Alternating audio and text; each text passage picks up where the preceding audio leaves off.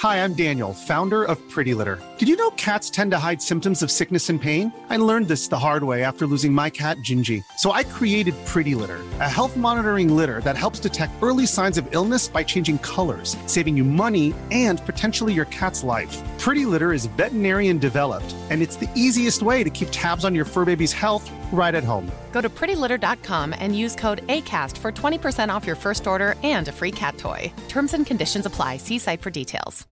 Here's a cool fact. A crocodile can't stick out its tongue. Another cool fact, you can get short-term health insurance for a month or just under a year in some states.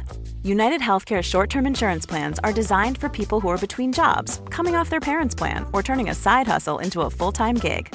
Underwritten by Golden Rule Insurance Company, they offer flexible, budget-friendly coverage with access to a nationwide network of doctors and hospitals. Get more cool facts about United Healthcare short-term plans at uh1.com.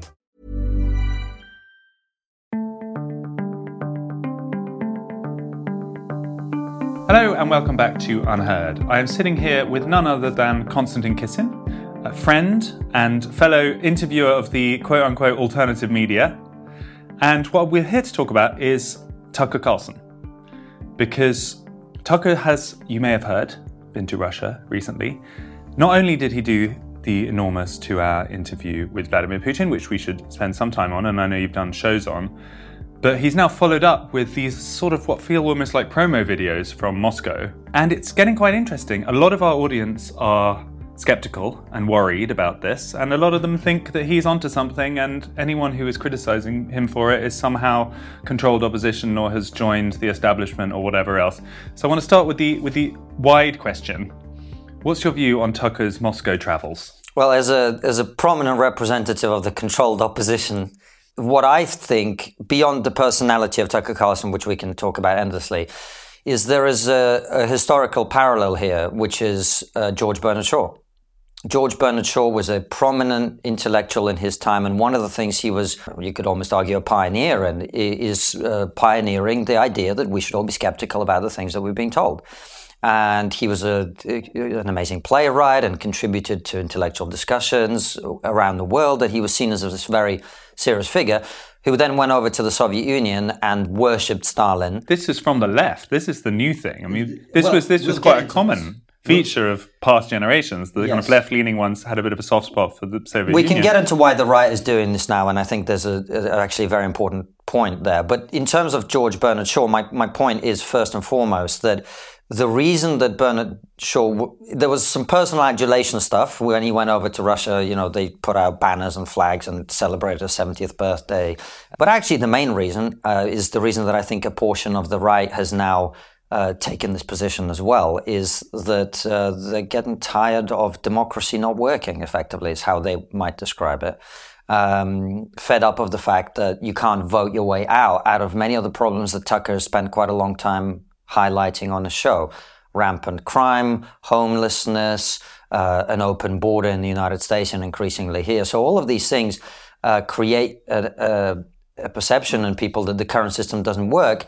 And then the alternative, no matter how terrible and horrible and whatever, becomes more appealing because you're not really truly looking at it with your open eyes. And well, there's that sense of railways were on time, at least everything works properly in a kind of fascist dictatorship. Yes, and if you go to the center of Moscow, things do work quite well because that's where the rich and powerful live. Elsewhere in Russia, not so much. But I do think what we're seeing is the wokeification of the right. If you think about what woke is, right, it's a kind of resentment-based blindness to reality, which says our society is terrible and everything about it is terrible and we must constantly be punished for the sins of our ancestors. And therefore, this is terrible, everything else is better, right? The wokeification of the right operates in a slightly different way, where it's not about our society, it's about the elites. The elites of Western societies have destroyed the true West, have infiltrated it with trans, LGBTQ, open border immigration, blah, blah, blah, blah, blah. And therefore, it's not working. And by the way, you can't vote your way out of it, because when you vote for Brexit, what do? Well, they try and overturn it. Eventually, they sort of half-arse it. Never happens. And the same with Trump. Yeah. Right? But this is particularly the quote-unquote dissident right, yes, isn't it? Because the mainstream right in the US is not like this at all. No. They're still very confident that America is the best country in the world. It's the Tucker Carlson group. Yes. And there is this sense, I find, that it's kind of sensible skepticism, brave pointing out of taboos, all of which we support. That's why what we do in a way. I'm all for pointing out the things that the people in power don't want said. Yes. Even if they mean they're uncomfortable for us as a country. Yeah. So saying the things we've done wrong in foreign policy, in economics, being critical of ourselves, that I'm also all for. But it's a sense that, it's now reached a kind of darkness of worldview where not only have people been incompetent in the past and our leaders have basically been shit, which I would agree with to a high degree, but it's the sense that it's sort of deliberate, that there are shadows everywhere. In every corner you'll find the trail will lead you back to this central evil that is somehow situated in America. That is I feel like what Tucker is edging up against now. Well, if you stare constantly into the abyss of skepticism, eventually you become a cynic. And there's a difference between being skeptical and being cynical. And I think what you're talking about is a cynicism. But the conspiratorial element of it, I think, is a reflection of what I said, which is when you feel powerless, when you feel that you're not in control of your destiny, when you feel that you have no way of impacting the future of your society through the means you're being told are the means by which to do that, which is your vote. It's quite natural then to become conspiratorial about it and to start to imagine a shadowy cabal, and there's always going to be little bits of evidence that this happened or the CIA did this or whatever. And it's a very appealing worldview to people who feel powerless. The people who are most susceptible to it are intelligent people who are used to feeling like... I don't think so. Well, Sorry. No, I do. I feel like, at least if you think you are, it's that sense that I've got a bit of an edge over everyone else. I've read a bit more. I've joined the dots a bit more than other people. And therefore I know that actually if you look beyond the headlines, you see the CIA did this or America was complicit in this. And a lot of those components have truth in them. We don't. No one wants to whitewash the West or the US or any of those things. But somehow that has now grown into this sense that they understand the true evil of the West. Yes. Almost every story can be explained through that prism. Yes.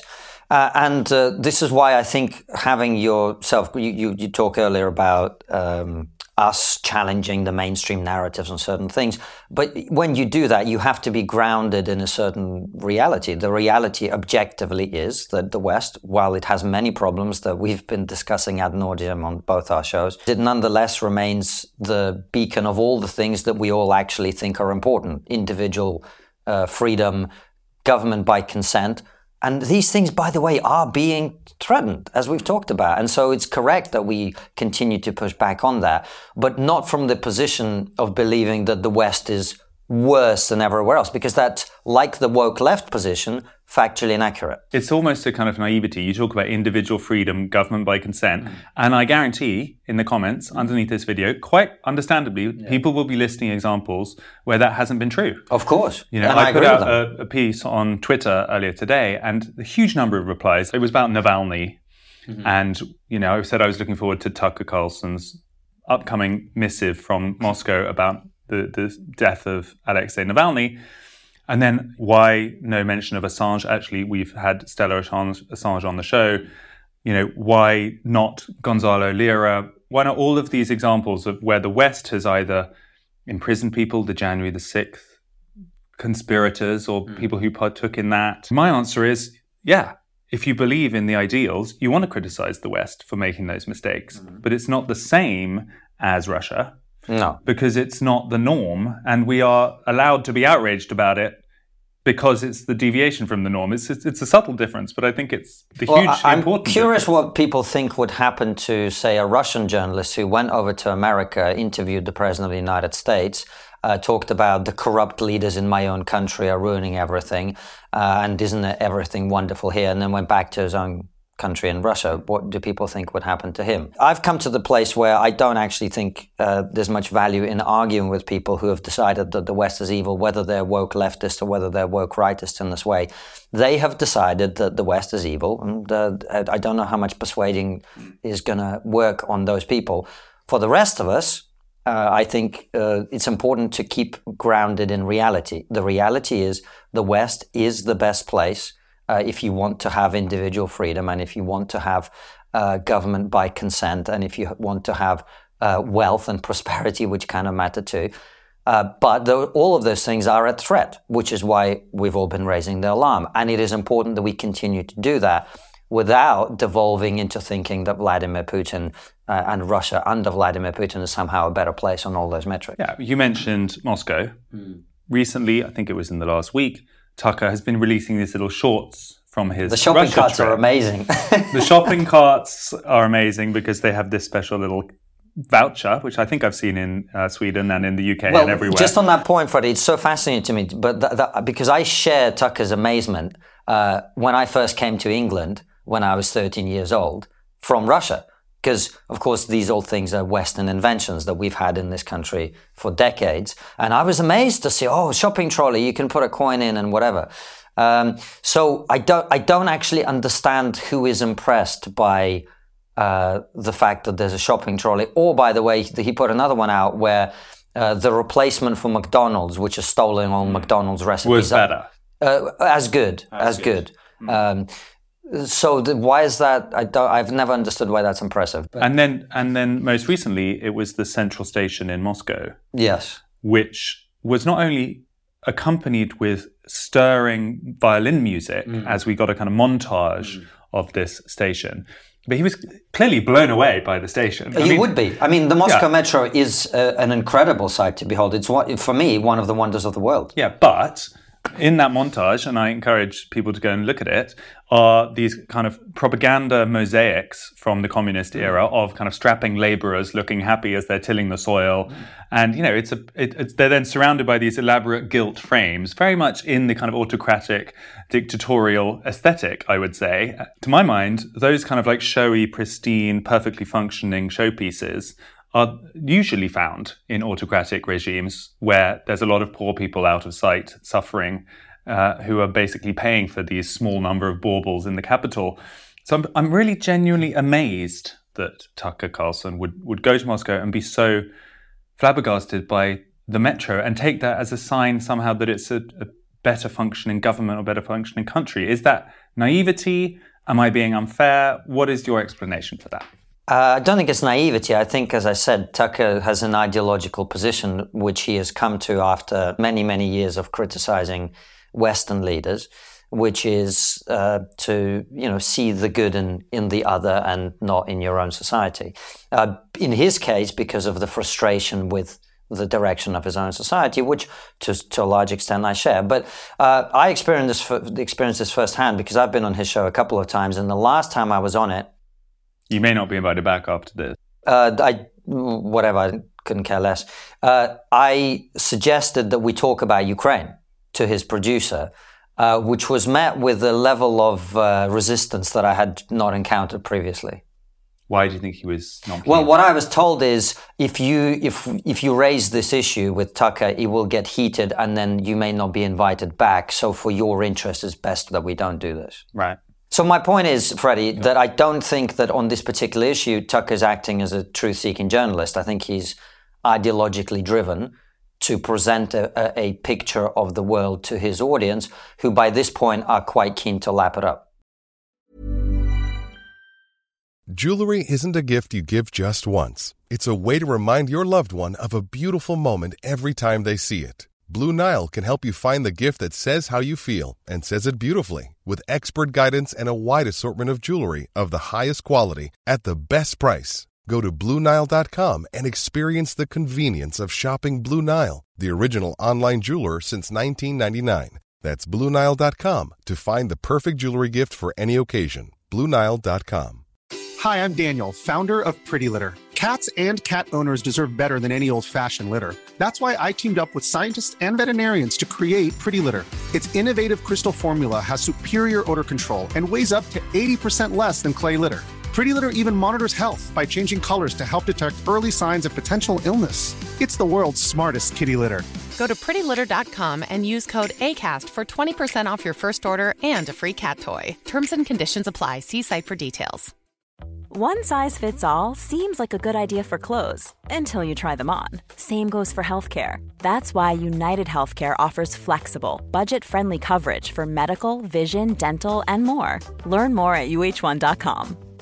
Quality sleep is essential. That's why the Sleep Number Smart Bed is designed for your ever-evolving sleep needs. Need a bed that's firmer or softer on either side? Helps you sleep at a comfortable temperature? Sleep Number Smart Beds let you individualize your comfort, so you sleep better together. J.D. Power ranks Sleep Number number 1 in customer satisfaction with mattresses purchased in-store. And now, save 50% on the Sleep Number Limited Edition Smart Bed for a limited time. For J.D. Power 2023 award information, visit jdpower.com/awards. Only at a Sleep Number store or sleepnumber.com.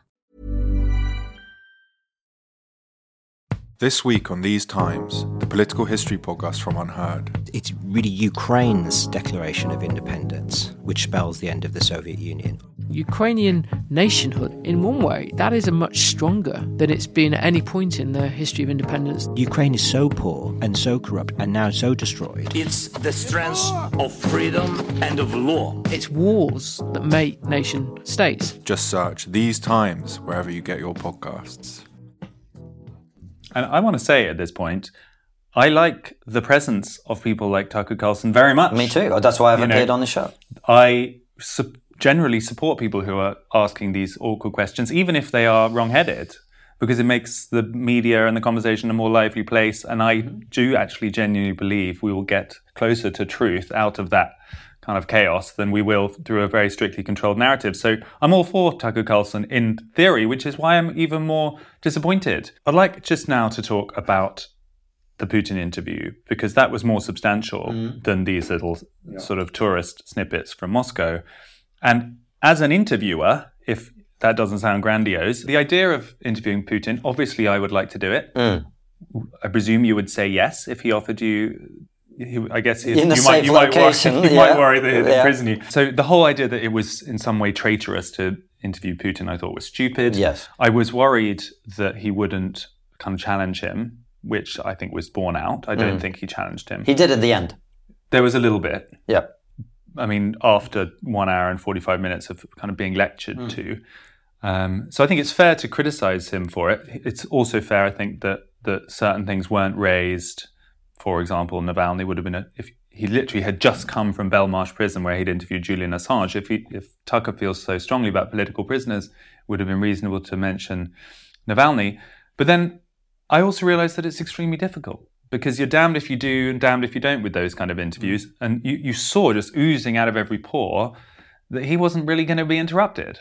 He was just going to carry on talking. He'll say, I'll finish my point, young man. You can say whatever you like. And he's the president of Russia and he is all powerful in his country. So I did also feel sympathetic in a way. I think it's easier said than done to suddenly challenge Vladimir Putin inside the Kremlin. Do you think you could have done a better job? I think I'm probably, given that Putin gave an hour, or close to an hour of historical lecture, I'm probably slightly better prepared on that simply by virtue of having been taught Russian history, etc. In terms of interview technique, do you think there was a way of doing that could have got more out of him, that could have made him more uncomfortable? But I don't think the point of an interview is to make somebody uncomfortable. So that's not what I would have sought to do. What I could see clearly, if you notice right at the beginning, Tucker says, well, I've got the quote. And he's about to quote something to Vladimir Putin. And actually, he has a very good line of questioning, which is, you keep bringing up Russian history, essentially to imply that Ukraine is your land, which is effectively what Putin spends 40 minutes doing. But he never then actually challenges him on this. And Putin keeps saying, we'll get to that. And Tucker never actually brings that up.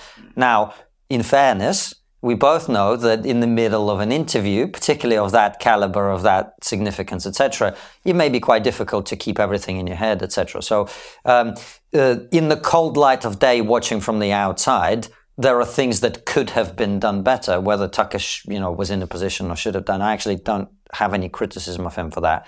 What I would have liked to have been explored is what Tucker tried to explore, which is, you've spent 40 minutes telling me that the history of Russia and Ukraine and how they're interwoven.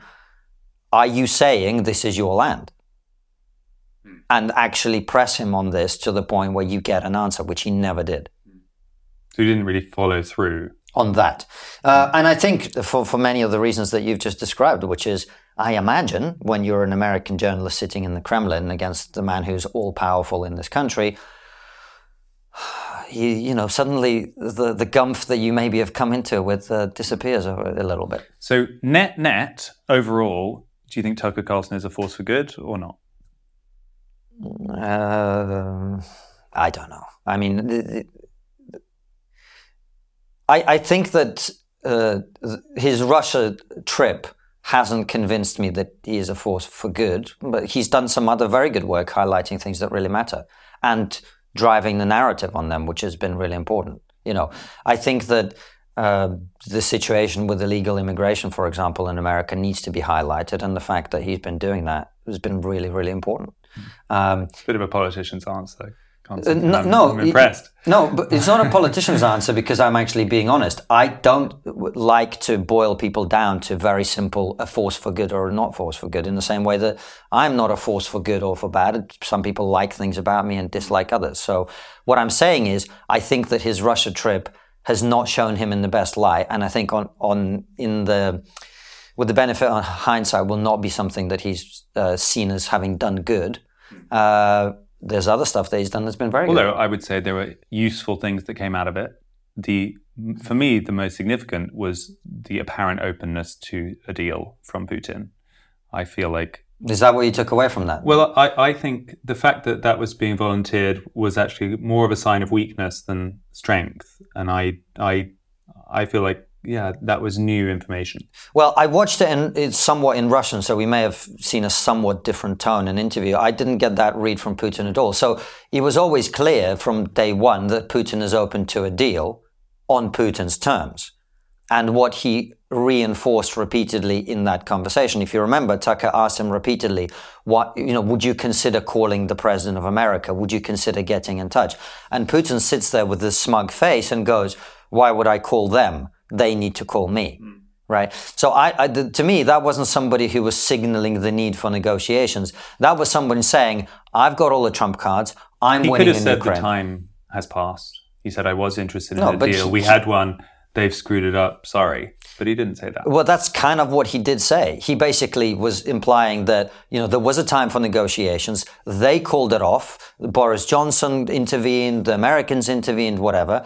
And now I've got all the trump cards. I'm sitting here in the Kremlin with my legs spread. Now you come to me. So what do you think the key takeaway was? I think the key takeaway was very clearly that Putin feels in control. And I think that's quite an appropriate thing for him to feel. He has cleaned out all the internal opposition that arose in the course of the war from both left and right. Now Navalny is off the picture, so he's not going to galvanize anybody from the liberal opposition. Igor Girkin-Strelkov is in prison now, who was a vocal critic of his from the nationalist side of things. The fate of Yevgeny Prigozhin is now well known to the world. So he's tidying house. He's tidied the house. The house is rather tidy at this point. Prior to the nominal election. Yes. And in terms of the conflict in Ukraine itself, he feels that he has broken the West's moral back, which I think is, based on what I observe, accurate, which saddens me, but nonetheless is true. And he feels that he's in charge and he's acting like it. You mentioned Navalny. Do you presume that he was murdered? I genuinely don't know. It's very possible that he died because of or maltreatment. It's very possible that he was murdered deliberately. It's very possible. Those labor camps are notoriously tough. Yeah, and he's 50-odd years old. It's possible he just didn't. So the truth is, I believe we will never know what happened. Again, I've got quite good at anticipating the kind of comments we get. You spend too much time on your Twitter, Freddie. I'm thinking about and this YouTube, video even worse. That I want to hear from the wonderful people who are watching this video. And I think some of them will say, well, Navalny wasn't such a good guy after all. He wasn't. He was associated with far right. He has all sorts of rallies and things that he attended. He wasn't associated with the far right, but he was xenophobic. He was very much part of a kind of superior Russian movement.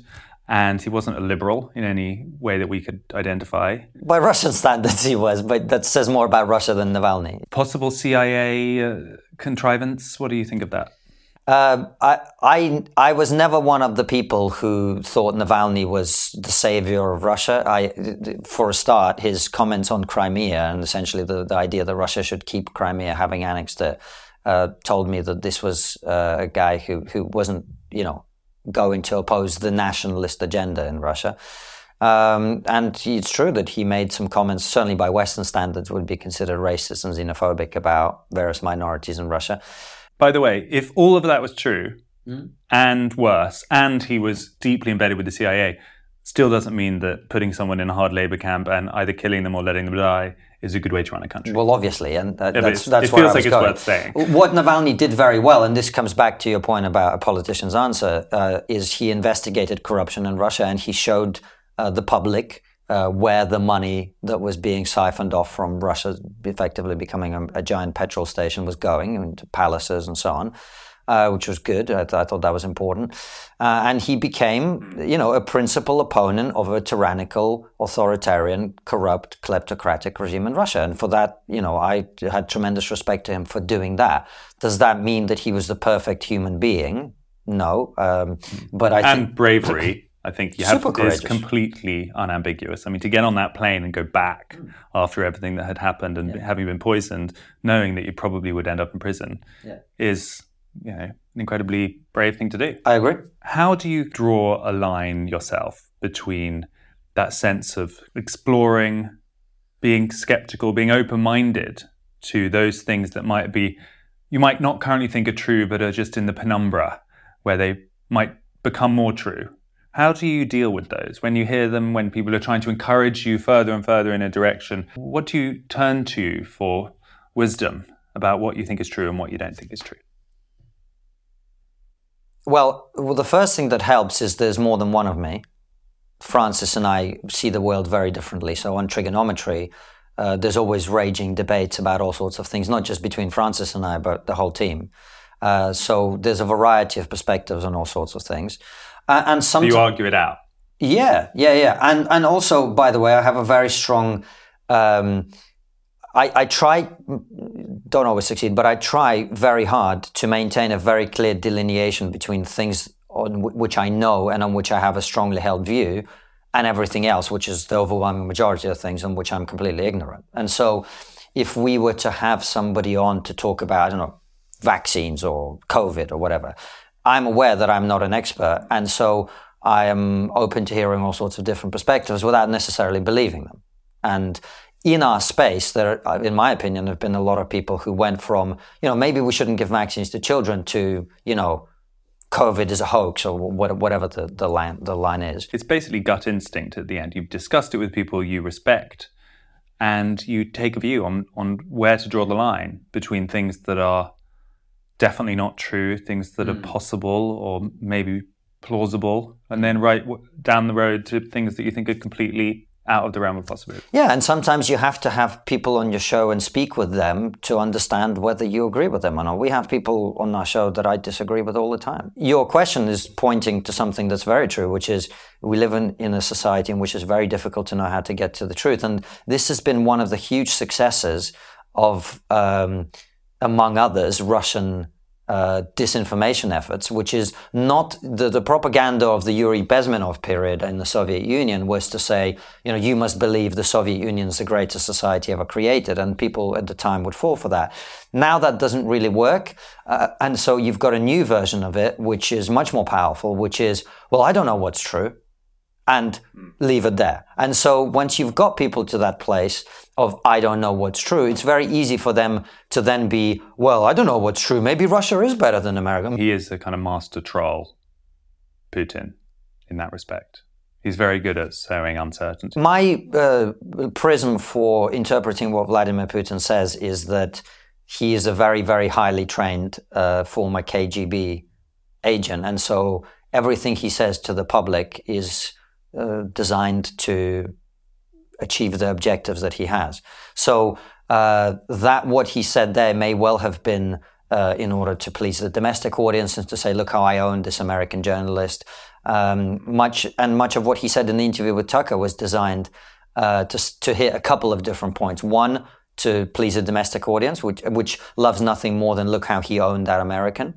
destroyed him with facts and logic. And the other thing is, of course, to look presidential and majestic and confident to a Western audience who's used to seeing geriatrics falling over themselves and being unable to complete sentences as their leaders. So you feel like overall it was a success for him? For Putin, massive success. Yeah, massive success. Konstantin, thank you for your time. Thanks for having me. That was Konstantin Kisin, friend of the show and host of the brilliant Trigonometry channel. We thought it was just worth bringing him in because it's been quite interesting looking at Tucker Carlson over the past few months, ever since he left Fox. And both of us have a sort of professional interest in where we would go. What is the line? Has he crossed it? And as I confessed pretty plainly there, to me, he has somehow crossed a line, and it worries me. But you may feel differently, and as always, let us know what you think, and come back soon. This was Unheard.